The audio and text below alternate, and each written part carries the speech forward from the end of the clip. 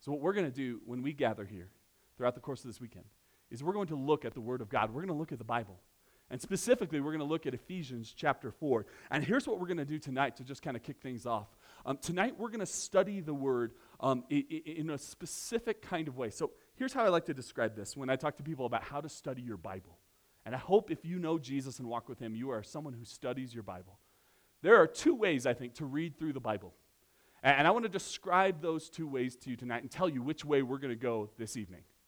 The first way is like, I like to describe it in this way. The first way to study your Bible is like a burrito, okay? Like a burrito. Like that's what I think about. So tonight we kind of had burritos. Maybe you went with the taco route. Maybe you went with just the bowl route. But maybe you went burrito. But this is the thing about a burrito. As you were eating it tonight, I want you to remember that when you ate that tonight, what you didn't do is you didn't pick up every single bean and be like, a very fine bean right there, right? You didn't pick up a little piece of rice and you're like, I love the flavoring on this rice. You didn't turn a little piece of rice over in your tongue. You're like, some of the finest I've ever had, right? You didn't do that. What'd you do? You just took the burrito, you opened your mouth as wide as you could, you ate as big as you could because you're trying to just get it all together. And the perfect bite of burrito isn't just rice or just beans or just chicken. The perfect bite of burrito has everything in it. This is one of the ways we study the Bible. One of the ways we study the Bible is we try to go through big, long passages of the Bible and just read big chunks of it so we can get the whole picture. So sometimes, when I study the Bible, I try to sit down and read an entire book of the Bible. So I'll try to read all of Philippians in one sitting. This last summer, I challenged myself multiple times to read the entire Gospel of John in one sitting. Sometimes if I'm short on time and trying to read a lot, I'll read the entire Sermon on the Mount, Matthew 5 and 6 and 7 in one sitting. I'm not trying to pick apart every word. I'm just trying to get the big picture of what God is trying to say. It's like eating a burrito. I'm not focused in on every little part. I'm just trying to get all the flavors, all of what God's saying together. That's one way to read the Word of God. But let me give you another way to read the Word of God, another way to study your Bible. That way is like fine chocolate. Now, fine chocolate is not just like a Snickers bar or a Kit Kat bar. This is like nice chocolate. And the point of nice chocolate, the way you're supposed to eat it, is you're supposed to take a little square, sometimes even half of one of those squares, and you're supposed to put it on your tongue and let it melt. You're supposed to enjoy every note and every flavor and how it tastes in your mouth and how it tastes after you swallow it. And you're supposed to just enjoy a little bit and really kind of sit on that one tiny little bit. So, in other words, the other way we studied the Bible is like, let's read as much Scripture as possible. And this way, the fine chocolate way, is like, let's take one little bit, one little sentence, one little verse, and let's think on it. Let's pick it apart. Let's focus in on one little thing. Here's what I want you to know.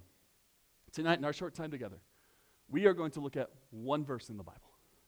We're going to look at one verse in Ephesians chapter 4, and we are going to pick it apart. We're going to think on it. We're going to see what God has to say to us as we kick off this weekend through this one little verse in the Bible. And if you have the Bible with you, I want you to have it open because it's so important that you know this for yourself. But if you don't have a Bible, we're going to put this verse on the screen. And here's the verse. Here it is. So I tell you this, and insist on it in the Lord, that you must no longer live as the Gentiles do in the futility of their thinking. So this is it. Tonight, this is the verse we're going to talk about as we kick off our weekend. And let me tell you this. Eyes right here. Eyes right here. The God of the universe brought you here this weekend on purpose and for a purpose. And through this text, through this sentence, he has something to say to every single one of us tonight. And the only question that matters is whether or not you will have the ears to hear it. So let's jump into this. Let's pick this apart bit by bit. It begins with these words. It says, so I tell you this. So let's back up a little bit. Who's the I here? That the I is the author of this book, the book of Ephesians, and the I is a guy named Paul.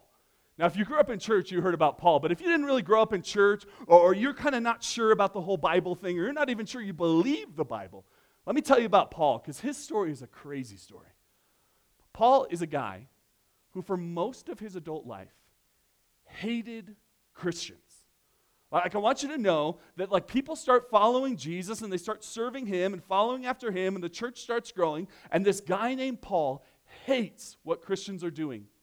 He thinks they're wrong. He thinks they're offensive. He thinks what they're doing is bad. And so here's what Paul does. Paul sets out on the course of his life to harm and discriminate against and hurt and injure and throw in prison and ultimately murder Christians. Like, this is the story of Paul. Paul is not a good guy. Paul is a bad guy. Paul is doing bad things. Paul is a wicked man who is harming people in the name of his religion. This is who Paul is. Paul is a wicked man. And then here's how the story goes. It says that Paul was going down a road one day, and he was actually going to a church gathering, just like this. And his idea was this: I'm going to go into the church gathering, and I'm going to round them up one by one. I'm going to throw them in prison, and if I have the opportunity, I'm going to kill them. And so he's going down the road to the church gathering so that he can imprison and maybe even kill some of these Christians. And as he's walking down the road, here's what happens to Paul. It's the same thing that happened to me when I was your age. Jesus met him. Like, along the road, Jesus meets him, and it changes his whole life. He sees Jesus for who he is, and he goes from the person who's trying to murder Christians to the person who becomes a Christian. Like, in that moment, his whole life turns around. And then he starts telling people about Jesus. He starts starting churches, planting churches. He starts teaching the Bible. He becomes a Christian who helps other people become Christians. It's a remarkable story of what happens in Paul's life. It's like Paul is going this way toward evil and wickedness and violence and bad ways. And it's like the God of the universe looked at Paul and said, I'm not done with you yet. I have different plans for your life. And here's what's so crazy. Don't miss this. Don't miss this. The God of the universe looked at a sinner like Paul, who was wicked and violent and evil, who has murdered people. Like, I don't know what you've done in your life, but I'm guessing you haven't murdered people. And God looks at Paul, who has murdered people. And here's the coolest news about this whole story. He looks at Paul and goes, I'm not done with you yet. I have not given up on you. I have not given up on you, Paul. I am not done with you, Paul. I have plans for your life. And you want to know why this is just the coolest thing in the universe? Because if God is not done with a sinner like Paul, then God is not done with a sinner like you. And God is not done with a sinner like me. Meaning, whatever I've done in my life, wherever I've gone, whatever wickedness and evil and sin and bad things I've done in my life, God doesn't give up on me. God is not done with me. God has not forsaken me. God has a purpose and a plan for my life. And the same is true for you. Like, here's the crazy thing. Wherever you've been and whatever you've done, God has a plan for you. He's not done with you. It's like this. So many years ago, I was up at a winter camp just like this, and I brought up many students, and one of the students who came along was a girl who had never really been to a church camp before. In fact, she didn't grow up in church at all. In fact, it wasn't just that. She was the girl at her high school who no one thought would ever go to church. She was into the party scene, like doing her whole thing. She was living a life that was nothing to do with what God wanted for her. She was walking in sin and walking away from God.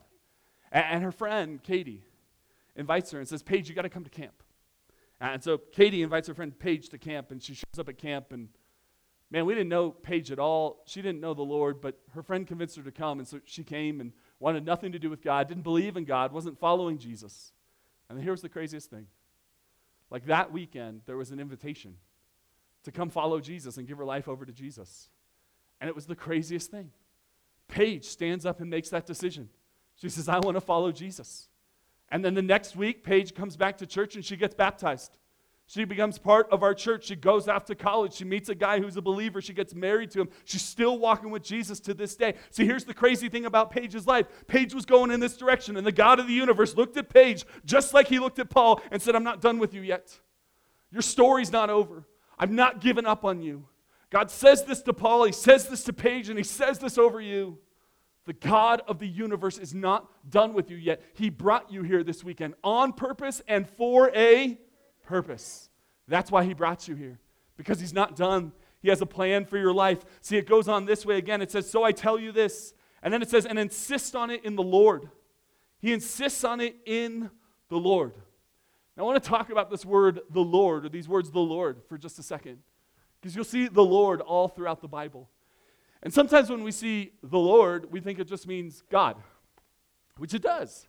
It's referencing God, the God of the universe who created the heavens and the earth. But here's what you need to know, that sometimes the Bible says God and sometimes it says Lord. Because when it says Lord, it's trying to communicate something about who this God actually is.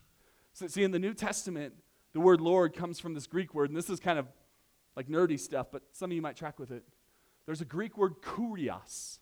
And kurios is the word Lord. It means master. It means the one who's in charge. It means the king.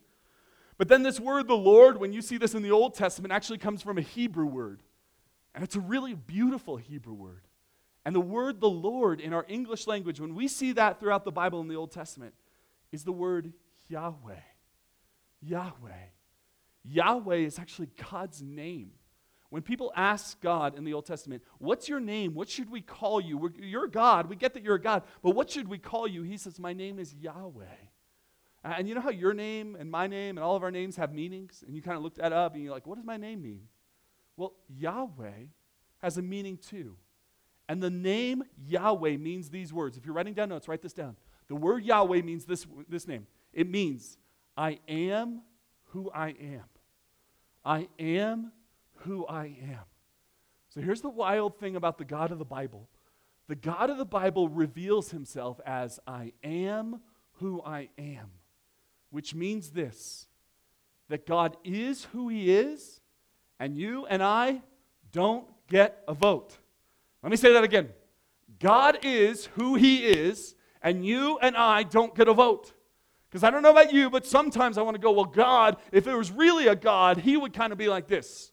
Or I don't like that God says not to do this. Or I don't like that God seems to do this in the Bible. And I want to kind of like construct a God that feels comfortable to me. I want to construct a God who agrees with all the things I happen to think about. But here's what you need to know. God is who he is and you don't get a vote. God is who he is and it's not up to popular opinion. So if I said, hey, everyone in this room, raise your hand and we're going to vote on what God is like, God will just look down and smile and continue to be who he is. Like listen, God's nature, who God is, doesn't change based on how you feel about him. You can like him, you cannot like him, you can agree with him, you cannot agree with him, but God says, I am who I am, I will not change, and you do not get a vote. So the most important thing as we talk about God this weekend to know is this: you can accept him, you can reject him, you can love him, you can hate him, but you don't get to change God into something that makes sense to you. Again, when Paul says, I insist on this in the Lord, he is talking about this God who reveals himself as I am who I am. And here's the most important thing about that God. That God reveals himself to us not through how we feel or not what we think or not how we all agree together. He reveals himself to us in the Bible. And now here's what I want you to know about the God who reveals himself in the Bible. The God of the Bible reveals himself in many different ways and in many different words. But there is one word that is the most important word about the God of the Bible. Now, if I asked you the question, what's the most important word? If you could only pick one word to describe God in the Bible, I ask people this all the time, and you know what the most popular answer is? Love. And here's what I want you to know. The Bible says God is love. So there's no question that God is love, and yet that's not the central word. For some, they'd say he's all-powerful, or he's all-knowing, or he's all-present, and all of those things are true about God. But that's not the one word. The one word the Bible would use, if it only had one word to describe God, is the word holy. Holy. What we are told about the God of the Bible is that the God of the Bible is holy. It says that in heaven, the angels are crying out to God right now, holy, holy, holy. Like in other words, the one thing that all of heaven through all of eternity cannot get over is the holiness of our God. And now here's what I mean by holiness. If you're writing down notes, write down these three things. Number one, when I say God is holy, I mean that he is utterly different. Utterly different. Utterly different means God is not like us. Like God is not just like a bigger, stronger version of me. Sometimes I'm tempted to say, well, if I was God, I would do it this way. And God smiles down at me and goes, I am who I am, and my ways are not your ways. My thoughts are not your thoughts. God is not a bigger, better version of us. He is utterly different than us, distinct from us, separate and in a different category than us. He is the creator. We are the creation. He's utterly different. Number two, write this down. God is totally righteous. He is totally righteous. Meaning whatever God says is good and bad is good and bad. Whatever God decides to do is by definition good. God is the creator, and there is no higher judge or court that we can charge him in. Whatever God says is right, and whatever God says is wrong is wrong. God is utterly different. He is totally righteous. And then here's the third thing about our God. When I say he is holy, it means that he is eternally glorified. Meaning, in the end, God will get the glory, God will get the praise, we will all worship him. He is the biggest, he is the greatest, he is the highest. There's nothing bigger, there's nothing better than our God. God is utterly different. He is totally righteous. He is eternally glorified. Our God is holy. Our God is who he is. And you can like everything I just said. You cannot like everything I just said, but you don't get to change God because he is who he is, and you don't get a vote. Again, Paul says, I tell you this, and I insist on it in the Lord, like in Yahweh, in this master, in this king. And then it says this, that you must no longer live as the Gentiles do. So here's kind of fascinating thing. Paul says, listen, I want to tell you something, and I'm going to insist on it in this Lord who is who he is. And then he starts giving out orders. And maybe you've asked yourself the question, well, who is God to tell me what to do? What if I don't want to do what God wants to do? What if I want to live my own life? What if I don't like what the Bible says about what I'm supposed to do with my life and how I'm supposed to live? See, in other words, you see these commands, you're no longer supposed to live this way. And you might have the question, who is God to tell me how to live my life? This is my life, not his. I'm going to live it however I want. And to answer that question, I want to ask you another question. Where did all of this come from? The trees, a little bit of snow on the ground, the lake, the sky, the dirt, the wood, everything. Where did it come from? And ultimately, I'm going to have an answer to that, but so many people have told me, well, Brian, it's a result of natural processes over billions of years. Fair enough. Here's another question. Why is there something in this universe and not nothing? Like if you were an atheist who goes, well, no, everything just appeared out of nothing and suddenly it was here, that takes a lot more faith. Why is there something and not nothing? And the Bible, and those of us who follow God, have a simple answer. It's the first sentence of the Bible. The first sentence of the Bible says, in the beginning, God created the heavens and the earth. So here's what I want you to know. The reason God is allowed to command us and tell us what to do is because he created us. Because here's what you need to know.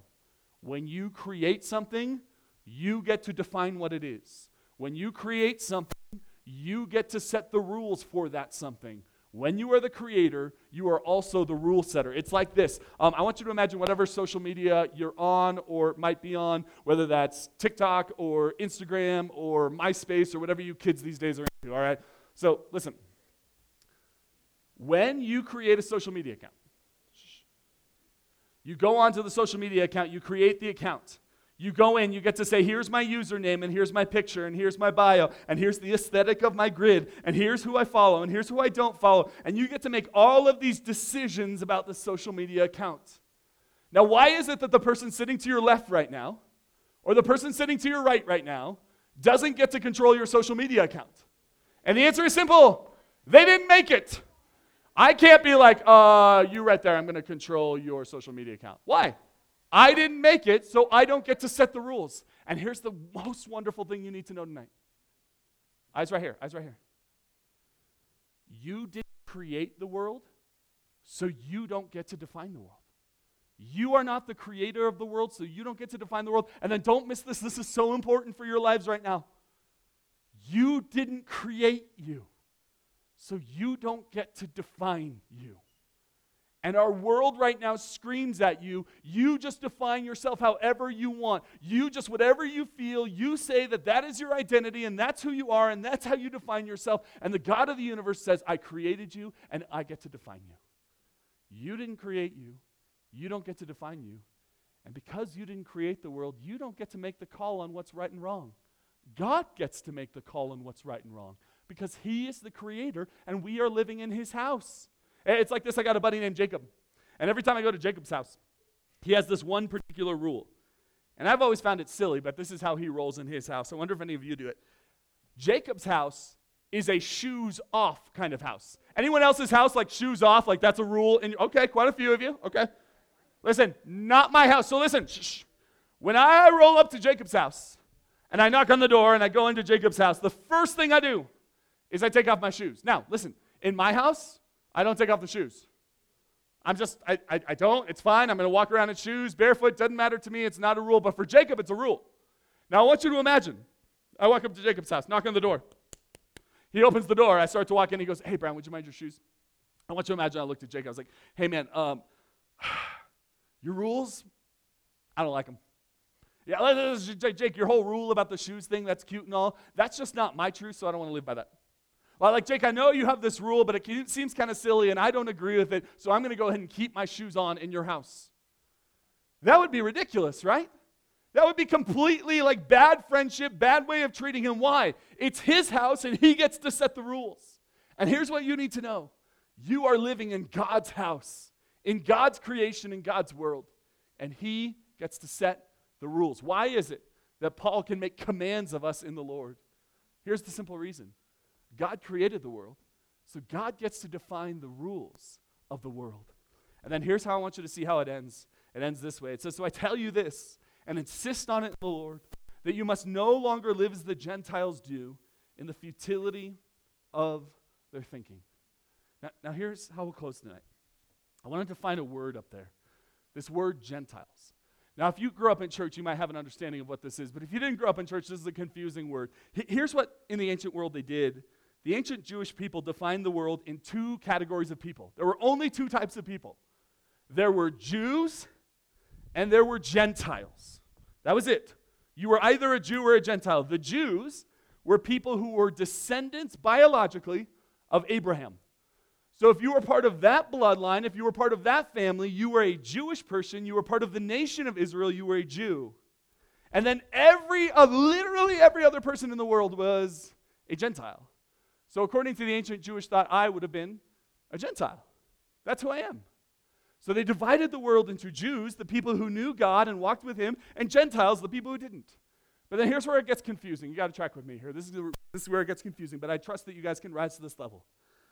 Sometimes in the New Testament, Jew and Gentile was not used to describe biological descendants of Abraham and the rest of the world, but it was used to describe people who know God and walk with him, and then the rest of the world. And that's what Paul's doing here. There's people who know God and walk with him and understand his promises and his commands. There's people who walk with Jesus, and then there's the rest of the world. So when Paul says, no longer live as the Gentiles do, here's what he's saying. Don't live like the rest of the world. Stop living like the rest of the world. He says their futility of their thinking. In other words, the rest of the world thinks in a certain kind of way, and you as followers of Jesus should not think that way. Don't think just like everyone else. Don't talk just like everyone else. Don't listen to the same music as everyone else. Don't behave in the same way as everyone else. Don't be the same way everyone else is being. Instead, don't do that. Don't live that way any longer, because that's not who you are. See, this is the great temptation of your life. And here's what I think. I think the God of the universe brought some of you here on purpose and for a purpose. And for some of you, the purpose this weekend is to realize that you have been living just like everyone else in the world. You've been living just like your friends, just like the rest of the world, in the way you talk, and the way you treat your parents, and the way you act, and the way you dress, and the music you listen to, and the shows you consume. You live just like everyone else. And I think the God of the universe has brought some of you here this weekend to tell you, stop living that way. That's not the life you have been called to. You have been called to a different kind of life. Because listen, if you live just like everyone else in the world, in the end you will come up with nothing. It will be washed away. Let me put it this way. So this last summer, I took my kids to the beach. And I bring them out to the beach. And here's what you need to know about my children at the beach. My children go to the beach. We sit next to the ocean. And they are terrified of the ocean. They want nothing to do with the water. But you know what they want everything to do with? They want everything to do with the sand. And so my daughter, I'll show you a picture here. Last summer, she's hanging out at the beach, and she makes sandcastles. She fills up this bucket, she dumps it out, and then you know what she does? She fills it up again, and she dumps it out. And all day, for hours and hours and hours, she would sit there building sandcastles. Now, I got to shoot straight with you. My daughter is not good at making sandcastles. I know, I love her to pieces. I would do anything, I would die for her. But her sandcastle skills need some improvement. Her sandcastles are kind of lousy. They don't hold together. She doesn't have the right texture of the sand. It's too loose. It falls apart. She gets frustrated. That's her sandcastle building ability. But she sits on the beach and she builds sandcastles. You want to know who else builds sandcastles? Do you know that there are world championships of sandcastle building where they are judged for how amazing their sandcastles? Can I show a few of those up here? Do you know that people build sandcastles like this? Do you know that people actually put together sandcastles that are so magnificent and amazing? It looks, my daughters look like just a little pile of sand on the beach compared to these sandcastles. But here's what I need you to know, and this is the most important thing for you to know. We'll put that sandcastle back up there. Here's what I need you to know. There will come a day, in fact, this day has likely already come for this poor sandcastle, where the tide will rise and the water will come up and it will wash away the sandcastle. And it will be entirely and completely gone. And whether it is this beautiful, magnificent sandcastle or my daughter's tiny, little, not-so sandcastle, all of it will be washed away. And in the end, it will not matter what they have built because they have built their life on sand and it will get washed away. And here's what I need you to know about your life. If you choose to live just like everyone else in the world, pursuing popularity and fame and all the cool things of this world, trying to be awesome and cool and well-liked and just get pleasure for yourself, all of that will be washed away and your life will be wasted. It will be wasted. And yet, if you build your life on the solid rock of Christ, if you don't live like everyone else, if you live in such a way where you follow Jesus and say, God, this is your house, so whatever rules you set, I will live in this way, God will preserve your life, and everything about your life will matter for all of eternity. See, God brought you here this weekend on purpose and for a purpose. And I think for some of you, it is to realize that you have been building sandcastles on the beach of your life that will ultimately be washed away. All the things you think are so important, the stuff you think is so cool, the stuff you pour your life into is meaningless compared to what it means for you to live a life that honors and pleases God, the Lord God of heaven, Yahweh, the God who is who he is. So here's my invitation this weekend. My invitation is to remember that God brought you here on purpose and for a purpose. And here's the truth. Here's the truth. Last thing, eyes right here. The God of the universe has something to say to you this weekend. And the only thing that matters is whether you will have the ears to hear it. Let's pray. Father in heaven, thanks for tonight, and thank you for your word, and thank you that you brought us here on purpose, that you brought us here for a purpose, that you're not wasting our time this weekend. God, I pray for a young man or woman who's here and not even sure why they're here. God, I pray that you would make that clear to them of why you brought them to camp this weekend. I pray for the young man or woman who loves you and is pursuing you passionately. Would you speak a fresh word from your spirit, from your holy word, the scriptures? Would you encourage them this weekend? And God, I pray for the young man or woman here who's not even sure they want to follow you, not even sure they believe in you, not even sure they want to turn their life over to you.